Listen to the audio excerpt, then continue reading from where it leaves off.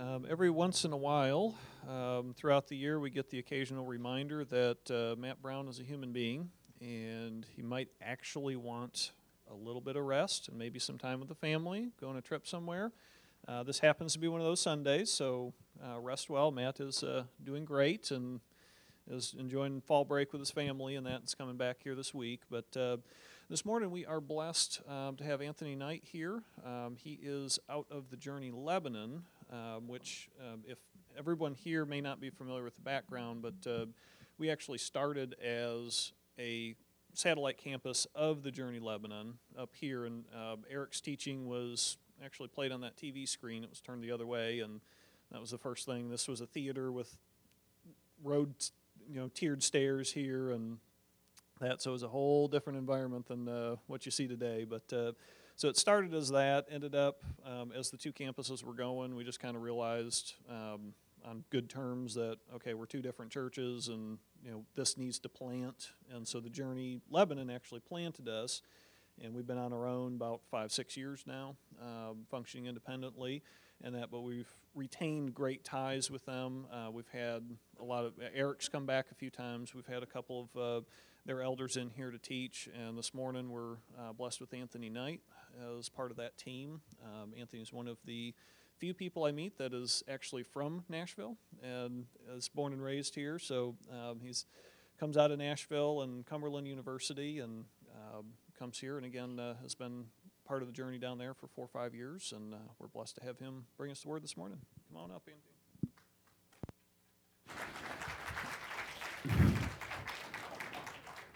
Thank you so much. I'm really excited to be here and preach the word of God to you all. I'll just give a quick few more nuggets about myself. Like I'm Anthony Knight, and been married to my wife Nicole for over the past year and 2 months now. So we are newlywed. We still need a lot of prayers for that. But it's a lot of fun. We're expecting our first son in February. So excited about that. There we go. Give it up to her. She's the one who's carrying. So I'm on staff at the Journey Church in Lebanon, and I'm on the pastoral team, and I oversee our young adult college age ministry. So my main target is to go after those college students there in the young adult age. And I also help out with some weekend teaching and preaching whenever our lead pastor, Pastor Eric, is not preaching. I get to travel and speak, get to travel, do youth camps and all of these things. So I love teaching the Word of God. It's a big passion of mine. I'm getting my master's at Southern Baptist Theological Seminary, doing it all online. I'm halfway done with that. Definitely need praise for that as well. But enough about me. Let's go ahead and dive in the Word. I would love for everyone to stand. We're going to read Galatians 1, verse 11 through 24. Then I'm going to pray us into the message. So Galatians 1, verses 11 through 24. Hopefully it's on the screen behind us, behind me, in front of you. If not, just Galatians 1, 11 to 24. Paul reads this. For I would have you know, brothers, that the gospel that was preached by me is not man's gospel, for I did not receive it from any man, nor was I taught it, but I received it through a revelation of Jesus Christ. For you have heard of my former life in Judaism, how I persecuted the church of God violently and tried to destroy it. And I was advancing in Judaism beyond many of my own age among my people. So extremely zealous was I for the traditions of my fathers. But when he who set me apart before I was born and who called me by his grace was pleased to reveal his son to me in order that I might preach him among the Gentiles, I did not immediately consult with anyone, nor did I go up to Jerusalem to those who were apostles before me, but I went away into Arabia and returned again to Damascus. Then after 3 years, I went up to Jerusalem to visit Cephas, which is Peter, and remained with him 15 days. But I saw none of the other apostles except James, the Lord's brother. And what I am writing to you before God, I do not lie. Then I went into the regions of Syria and Cilicia, and I was still unknown in person to the churches of Judea that are in Christ. They only were hearing it said, he who used to persecute us is now preaching the faith he once tried to destroy. And they glorified God because of me. Let us pray, church. Dear God, we come to you eager to just hear a word from you. Everyone in this church, we're all filled with so much sin, which is why we just got through singing, "Remember me, God." Please remember the promises that you have given us. Please remember, because although we stand here and we have this desire to pursue after you, but our pursuit falls short so often. But you love us. Your grace just showers over us. It covers us. So let us walk in that grace. Let us live in this grace. And let us be firm in our faith. We give you all the praise and the glory. Amen. All right, you may be seated. So, as I'm standing up here, I'm glancing out and I'm looking at multiple people. I'm looking at multiple faces. And behind each one of you all's face, there is a story. Your story. Everyone in here has a story that shapes who you are today. Our story started the day we were conceived in our mother's womb. But in reality, our stories began in the mind of God before creation even existed. Our stories are the answer to everything about us. Why we think the way that we think, why we react the way that we react, why we laugh at the things that we laugh at, and why we get offended at certain things that people say. Our stories are the building blocks to our future. We chase and pursue after certain things because of who we are. We tick and we operate in a specific way because of who we are, and who we are is wrapped up into one big story. In the mind of God, watch this, in the mind of God, our stories are complete. He's looking at the beginning and the end of all of our stories right now, but from our perspective, our stories are incomplete. We are still here, breathing, living, adding to our story daily with every second, with every thought, with every decision that we make. But the most interesting thing about our stories is how they are so distinct from one another, but yet our stories share so many similarities. Each person in this room and in this world has a story that is completely unique. God has tailor-made all of our stories where it will only truly fit us, but at the same time, our stories are extremely similar. We know this to be true because we were all created by one God, the God of the Bible, right? But once again, he made us all unique in order to serve his purpose. See, our stories are so important to the Christian worldview, right? Without a God giving us purpose, then our stories are truly pointless. They're meaningless, right? Without God, if science is the answer to why we exist, right? If there is no God, if science is the answer to why we exist, then our stories are nothing but a science experiment. With just a bunch of atoms and a bunch of neurons just fizzing together. And that causes us to make certain decisions. But then what happens when our atoms and our neurons stop fizzing together? Then we die, but oh well, because there's no afterlife. Our stories mean nothing. Science experiment over. But we know this is not true. Because in our Christian worldview that we receive from the Word of God, we know that our stories have a purpose. But more importantly, our stories serve a purpose. And that purpose is meant to serve God's glory, serve his mercy, serve his love and his holiness, and the thing that is so sweet to us as Christians. Our story is meant to serve God's grace. Our stories reveal his grace. All of our individual uniqueness as well as all of our sameness in our stories. And I wanted to enter our topic today in this way because what we're going to be doing is studying and walking through a little bit of the Apostle Paul's story, and specifically the piece that he shares in our text that we just read. And since all of our stories have uniqueness and similarities to them, we are going to look at some of the similarities we have with the Apostle Paul. Right, we kind of already know the uniquenesses and differences with Paul, right? We know that none of us lived in the time that he lived. None of us are in here are apostles. None of us in here wrote any scripture. So we know all of these. We know the uniqueness Paul's story has to us. But I think we forget how similar we are with Paul as well. He has a story just like us. Both of our stories are meant to serve a purpose, and it's to highlight the grace of God. Our stories are meant to lift up, shine the spotlight on the grace of God. Our stories are meant to give a standing ovation to the grace of God. Our stories, just like Paul's stories, reveals God's grace. So this is the statement that I want us to remember. It's going to kind of be the foundation of our message. Our story reveals to us past grace, present grace, and future grace.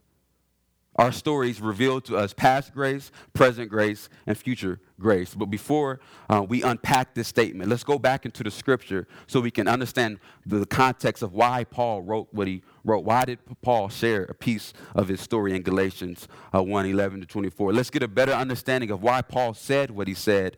And as we do this, I think we'll see the significance of our story and how it reveals to us our past, present, and future grace. So if you are familiar with the book of Galatians, this letter is a little different than most of the letters that Paul writes to. See, Paul he's going through a lot with the people of Galatia. There have been people who have abandoned the truth of the gospel.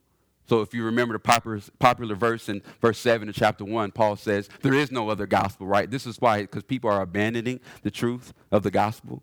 But people, they weren't just waking up one day and saying, I'm done with this Jesus and this gospel stuff. And no, people were misleading others to abandon the gospel. And some of these people, they were known as the Judaizers. See, they were trying to undo what Paul was teaching. They were trying to undermine Paul and his authority. So in verses 11-12, Paul is trying to validate his authority. He was explaining himself, trying to wash out the tainted views people had on him. People were doubting his apostleship. People were probably saying this. This is what some of the things people were probably saying. Wait a minute. Paul, he wasn't part of the 12. He didn't know Jesus personally like the other apostles did. He didn't break bread with Jesus. He didn't fish with Jesus like the others. He wasn't at the wedding banquet with Jesus when Jesus turned the water into wine. He wasn't with Peter when Peter was walking on the water. Matter of fact, Paul is teaching something that is different from the true apostle. This is probably some of the things that's just circulating the air, which is they're trying to get them to unvalidate Paul's authority. So this is what Paul was dealing with. People were undermining his authority, so he had to basically set the record straight. He had to prove to them who he was. But he wasn't doing this to seek their approval, because in verse 10 he says, I don't care about that. What he's doing is truly validating the uniqueness of his story. Because remember, Paul, he has a unique story. He is an apostle. Although he was not of the original 12, he didn't break bread with Jesus like the others, but it doesn't mean that his apostleship doesn't hold authority like the others.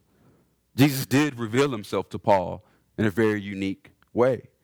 If we remember the story in Acts 9, Paul was knocked off his horse with a flash from heaven, flash of light from heaven while he was on his way to Damascus, while he was on his way, persecuting Christians. Paul is setting the record straight by telling them, I may not be of the original 12 men, but my gospel that I preach is not from men either. This is why he says this in verse 11-12. If you have your Bibles, it says, for I would have you know, brothers, that the gospel that was preached by me is not man's gospel. For I did not receive it from any man, was I taught it, but I received it through a revelation of Jesus Christ. So now we know why Paul is saying what he's saying. Paul is validating the message that was given to him by God. So now let's unpack our statement. Our story reveals to us past grace, present grace, and future grace. And how we are going to unpack this statement is by focusing on 3 parts. And here are the 3 parts. Number 1, our past grace reminds us. Number 2, our present grace sustains us. And number 3, our future grace compels us. So in other words, how does our story reveal to us our past, present, and future grace? And it's because this is what our story does. Our past grace reminds us, our present grace sustains us, and our future grace compels us. So let's first see how Paul's past grace reminded him. See, in verses 13-14, Paul starts to explain his past. The old Paul, the Paul who persecuted Christians. The Paul who thought he was getting rid of all of God's enemies, but in reality, he was God's enemy. Listen to what he says in verses 13-14. For you have heard of my former life in Judaism, the old Paul, how I persecuted the church of God violently and tried to destroy it. And I was advancing in Judaism beyond many of my own age among people. So extremely zealous was I for the traditions of my father. Now watch how Paul's story reveals his past grace. Watch how his story of his past reminded him of God's grace right here in verse 15. But when he who set me apart before I was born, for he who set me apart before I was born and who called me by his grace. Paul was saying, this is who I was, my past, an enemy of God. But even when I was an enemy, I was set apart before I was born because of his grace. Paul's story is very unique. It's more unique than ours. None of us in here can say that we have put Christians to death for their faith. None of us in here can say that we've thrown Christians in jail for their faith. His story is unique in that way, but his story is not unique from the sense that we were all once enemies of God. But because of God's grace, he set us apart. We share that similarity. See, this hits home to my story of my past when I think about my past. I was an enemy of God. I was in rebellion towards him. I wasn't killing Christians, but I was killing my soul with sex, drugs, and alcohol. I didn't have zeal for the traditions of the Jewish fathers like Paul, but I did have zeal for the traditions of this world, to place in my identity in the world, to see how much marijuana I could smoke or how many women I can be with. I was an enemy of God, just like Paul, just like you. I'm sure there's a lot of people in here who have a similar story than I have, who placed your joy in substance abuse and the traditions of the world. Or maybe it was money or whatever it is. It doesn't matter. It's all just a part of our story of the past, filled with darkness, foolishness, and animosity towards our Creator. But the same God who set apart Paul is the same God who set apart us. And this is how our stories connect. Beginning in our mother's womb. No, beginning in the mind of God. He set us apart. But what about for those who never had that dark story of their past, never had that prodigal son past, the past of living in worldliness? How does your story remind you of grace? I'm sure some of you, if this is you, is thinking about that. Maybe some of you say, I didn't have that past of walking in that darkness.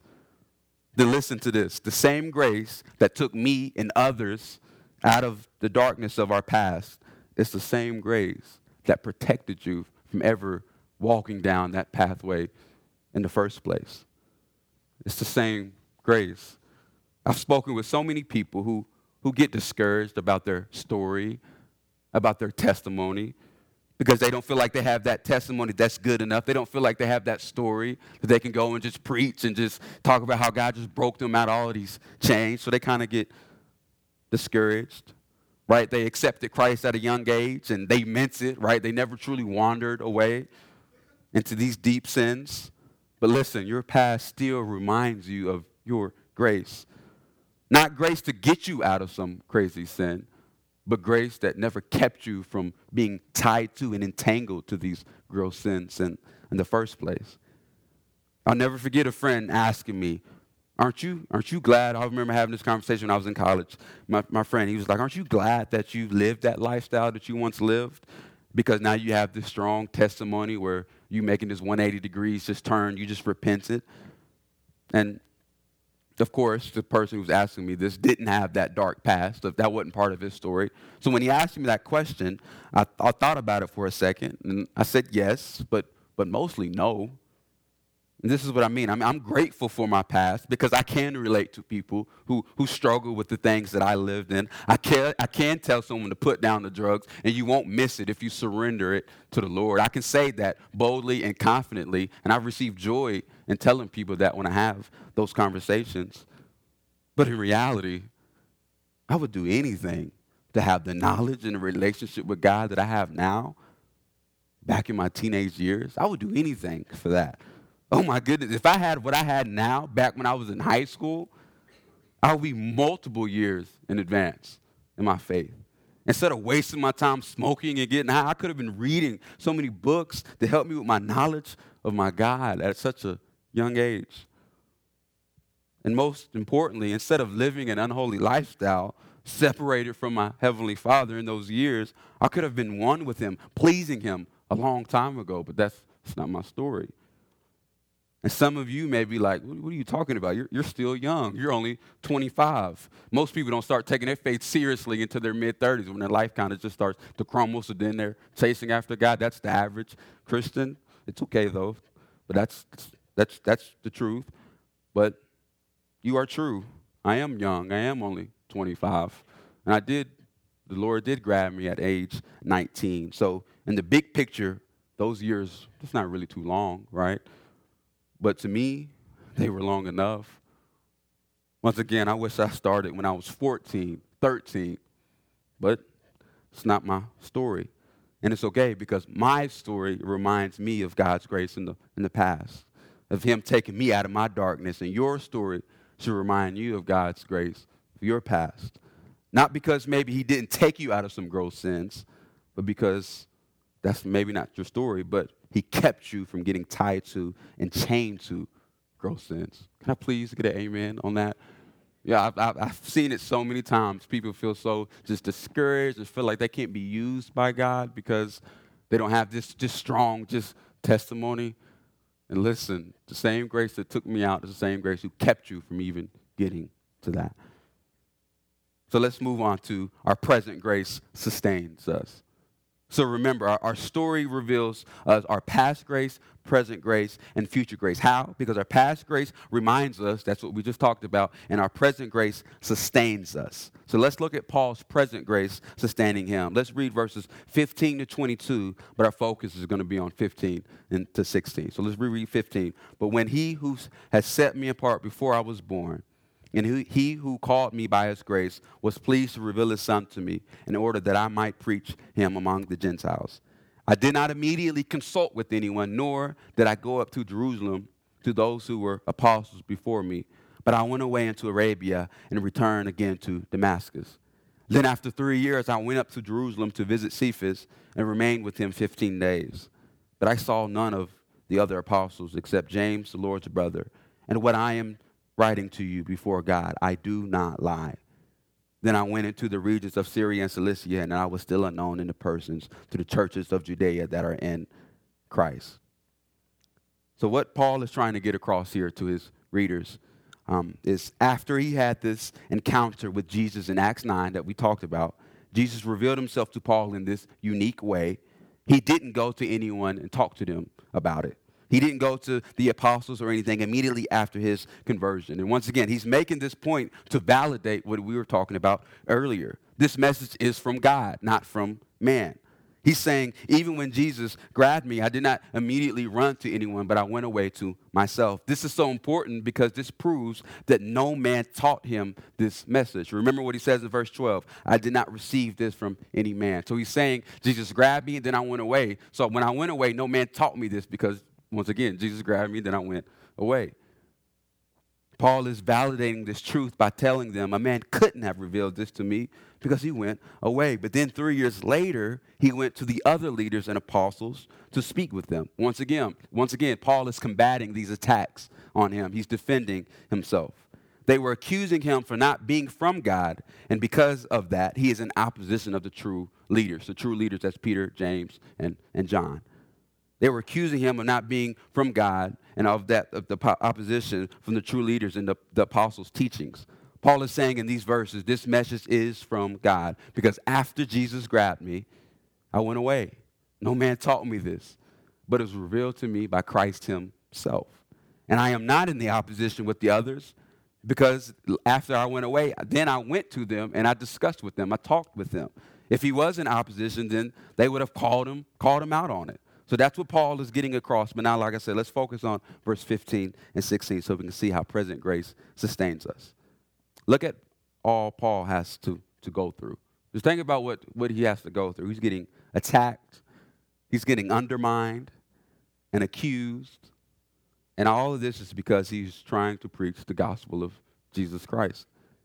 This is how we know that Paul's present grace sustains him because he's still going. He's still living on mission. serving a purpose. Remember, our stories have a purpose, but most importantly, serve a purpose. And it's to do exactly what Paul is doing, to proclaim the gospel. Although his story is unique, once again, he's an apostle, well, we're not. But Paul, see, listen, Paul isn't living on mission by preaching the gospel just because he's an apostle. Paul is willing to live on mission to proclaim the gospel because the Father was pleased to reveal his Son to him in verses 15 and 16. That's what we read. This is where our stories with Paul share similarities again. We have been set apart like Paul, and Jesus has been revealed to us. So here's our purpose: live on mission.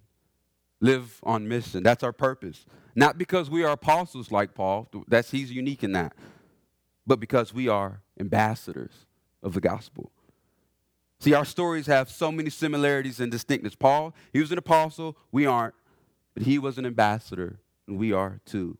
We know this because 2 Corinthians 5, verses 17 to 20 tells us this. Let us read 2 Corinthians 5, 17 to 20. Paul says, therefore, if anyone is in Christ, he is a new creation. The old has passed away. Behold, the new has come. All this is from God, who through Christ reconciled us to himself and gave us the ministry of reconciliation. That is, in Christ, God was reconciling the world to himself, not counting their trespasses against them, and entrusting to us the message of reconciliation. Therefore, here's the key, verse 20. Therefore, we are ambassadors. We are ambassadors for Christ, God making his appeal through us. We implore you on behalf of Christ to be reconciled to God. Paul went through struggles and difficulties because he understood that he was an ambassador of Christ. Listen to how the Hebrew word for ambassador is described. There are some of the ways that the Old Testament uses the word ambassador. This is what it means: one who goes on an errand. Or another way is ambassador means an interpreter. Or another way is a messenger. But here's the thing with ambassador. Just because you are delivering a message, that doesn't make you an ambassador. This is what I mean. Like I said, me and my wife, we are expecting our first son. And I can't wait to have him. I can't wait, right? At first, I was a lot of huffing and puffing of anxiety, like, oh my goodness, what am I going to do? But now I'm excited, right? I can't wait for him to be born. I can't wait until he starts to grow and develop personalities. He's going to be biracial, right? As you can see, I'm black. My wife is mixed, so I can't wait to see what characteristic traits that he's going to have. But I can't wait to see which sport he's going to flourish in. He's got some big shoes to play. I was a football player. My wife was an All-American basketball player. He's got some big shoes to fill. I can't wait to see what sports he's going to take up. I'm sure he's not going to play sports. He's going to love magic or something. I'm going to be upset. But it's okay. If that's whatever the Lord wills, it's okay. That's going to be a part of his story, right? It's okay, right? But one of the most exciting things I think about when it comes to raising him and him getting older is whenever he gets like a certain age, I get to kind of like boss him around, right? My chores around the house get to get split in half, 50%, because I can tell him to do all of the things that I don't want to do. I'm serious. Like, I get to send him on so many errands around the house and outside the house. Whenever I don't feel like yelling across the room to Nicole, I can send him on an errand to go get his mother. But when my son goes and runs these errands for me, he's not considered an ambassador.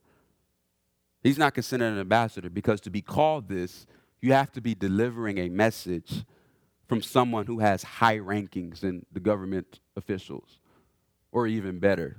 To be called an ambassador, you have to be sending a message, delivering a message, interpreting a message, running an errand for someone who's a king. See, Paul gives himself and us the title of ambassador because we are supposed to be delivering a message of grace, a message that comes from the king, our king, Jesus. That's what it means to be an ambassador. Paul understood that. He understood his story served a purpose, and so do ours. Right now in the present. Present grace sustains us. It keeps us going to be ministers of the gospel, to speak life into our daily influences, to speak life into people we are in community and fellowship with. To finally gather enough strength to go ask your coworker to come to church. That's what it means to be an ambassador of Christ. But that takes grace. That grace, it sustains us to have that confidence to go invite someone to church. Our present grace sustains us even though we are sick and tired of our jobs. We take every opportunity to speak truth into someone's life. Maybe although we're sick and tired of our jobs, maybe God has us at that place for a reason to share the gospel with that person. That's what it means to be an ambassador of Christ. The present grace sustains us. It gives us strength to stand up for our faith and not live just to please man. Our present grace sustains us that even though we may be outcast by others for our faith, we stand firm because we serve a purpose. We can look back at our stories and we can see how God has allowed us to go through what we go through. He put people in our lives. He's removed people from our lives. All a part of our story. And we look at it all, and in the present, it sustains us. We see this with Paul. This is why there was no way he was willing to back down from all of the attacks and accusations they were giving him. Because he understood he's an ambassador. He knew by looking at his story from getting knocked off a horse, but most importantly, God forgiving him from his sins on persecuting Christians. That's his story that was in the mind of God before creation gave him present grace. And our stories do the same. And when this happens, watch. When this happens, when they do, this is what happens. It's in our statement. Our story reveals to us past grace. How? Because our past grace reminds us who we were. Our story reveals to us present grace. How? Because our present grace sustains us so we can live as ambassadors of Christ. And finally, our story reveals to us future grace because our future grace compels us. It compels us. Paul's past and present compelled him. Listen to verses 22 to 24. And I was still unknown in the persons to the churches of Judea that are in Christ. They only were hearing it said, he who used to persecute us is now preaching the faith he once tried to destroy. And here's the key. And they glorified God because of me. Paul was compelled to glorify God. And guess what was the instrument God used to receive glory? Paul's story. That was the instrument that God used. The crowd that Paul was compelled to preach to said, he who used to persecute us is now preaching the faith he once tried to destroy. They looked at Paul's story and said, wow, he who used to hate us is now preaching to us. He used to throw us in prison and he used to kill us, but it seems like his story has changed. Now he's preaching to us. What a wonderful story Paul had, and what a wonderful story that we all have as well. Because all of our stories are filled with so much uniqueness, but similarities. And that similarity is grace. Our story reveals so much grace, and that grace that is highlighted all within our stories reminds us, sustains us, and it better compel us. When people see our stories, God is glorified by it. If and only if we feel compelled to tell our stories where grace is all wrapped up in it. So are you compelled? Do you lock in on grace in the future of you living as an ambassador? Do you get excited to proclaim the gospel within your family? Is the gospel truly even compelling to you?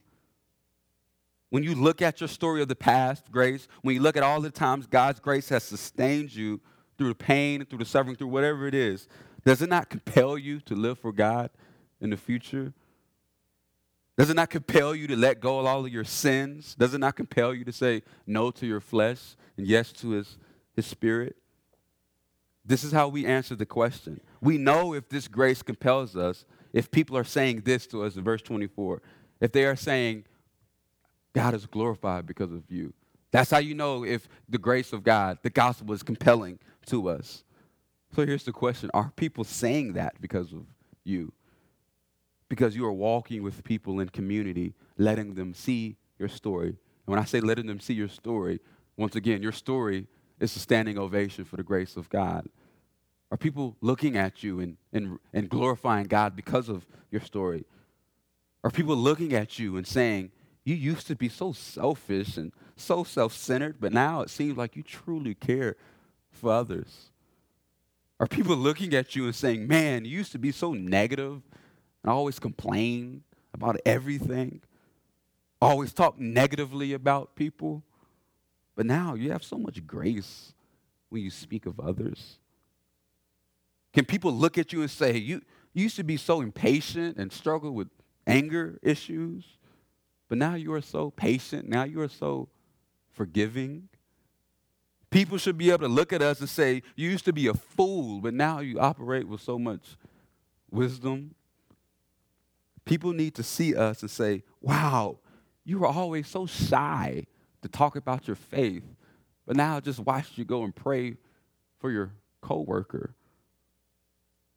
Our past and present grace should compel us in future grace. But if we are not living as ambassadors of Christ, then people won't look at us and say, God is glorified because of you. And if this is not happening, then our stories, then your stories are not serving its purpose. There's too much grace that runs all throughout the veins of our story for God not to be glorified by it. So what I want to do, I want to close with the reading of the Valley of Visions. Maybe some of you familiar. This is basically just a book of Psalms from the Puritan writers. I'm just want to read a piece of this. Then I'm going to transition us into our communion. Listen to what this writer says. He says, and he's writing this praying to the Lord, I am entirely dependent upon you for support, counsel, and consolation. Uphold me by your free spirit, and may I not think it's enough to be preserved from falling. But may I always go forward, the future. May I always be compelled, go forward, always abounding in the work that you give me to do. That's what it means to be an ambassador. Then he says, strengthen me by your spirit in my inner self for every purpose of my Christian life. This is what that looks like. So I'm going to ask the communion team to come up. And as they distribute the communion, there needs to be 3 stories that you're thinking of as you are taking the communion, as the communion is in your hand, as you are thinking.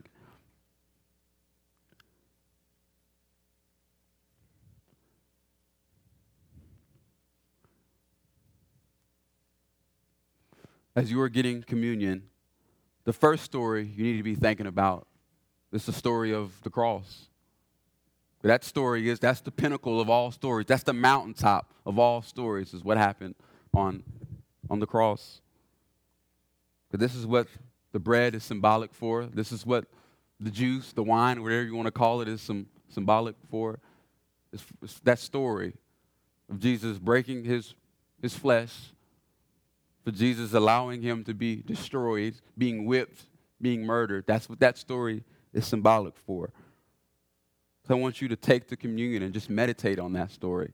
That's the first story. The second story I want you to be thinking about is your story. I want you to be thinking about when the story of the cross was impacted by your story, that moment that you finally realized, oh, this is what it means to be a Christian. This is what it means to walk with the Lord. This is what it means that Christianity isn't just some stamp that we post on us. Christianity is a lifestyle. It's a relationship to have. Christianity isn't something to confess and then go and just live otherwise. Just as communion is in your hand, just think about your story when it was impacted by the story of the cross. Then the last thing I want you to think about is someone else's story that you feel like God is calling you to go in and be compelled to impact and pray for and change. So this time is yours just to reflect on those 3 stories. The first story is the story of the cross. The second story is when your story was impacted by that. And then the third, that person that you know that God is probably popping in your mind right now that you need to go and feel compelled to live as an ambassador, to speak truth into their lives, to pray for them. And so just take this time to reflect and pray over that. And then we'll take communion all together.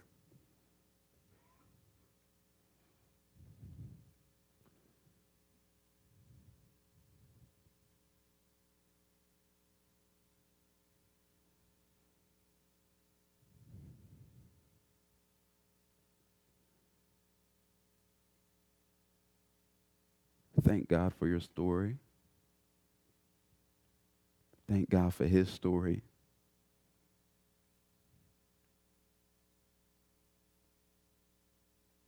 Ask God to give you grace to live as an ambassador for your neighbors, for your coworkers,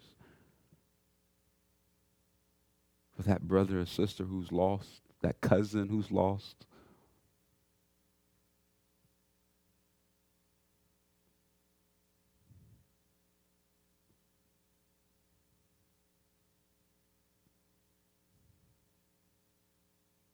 Thank God for the beautiful story of the cross. Ask God to make that real to us. That's not just a piece of the past. No, that's a real story that has impacted our stories. Thank God for that story.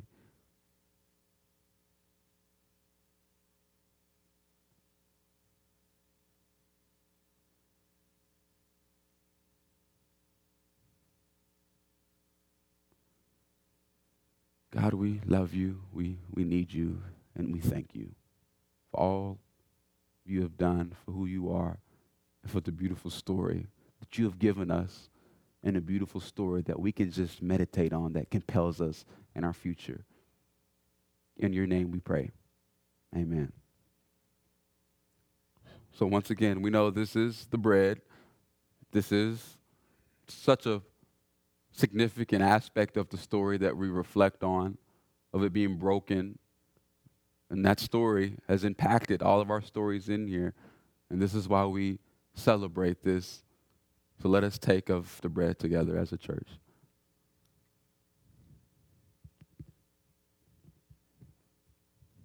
This is symbolic for the blood of Christ. That blood gives us strength. That this blood is the beautiful thing that covers us. That's God showing his grace, and that's the grace that sustains us. So let's take of the blood together as a church.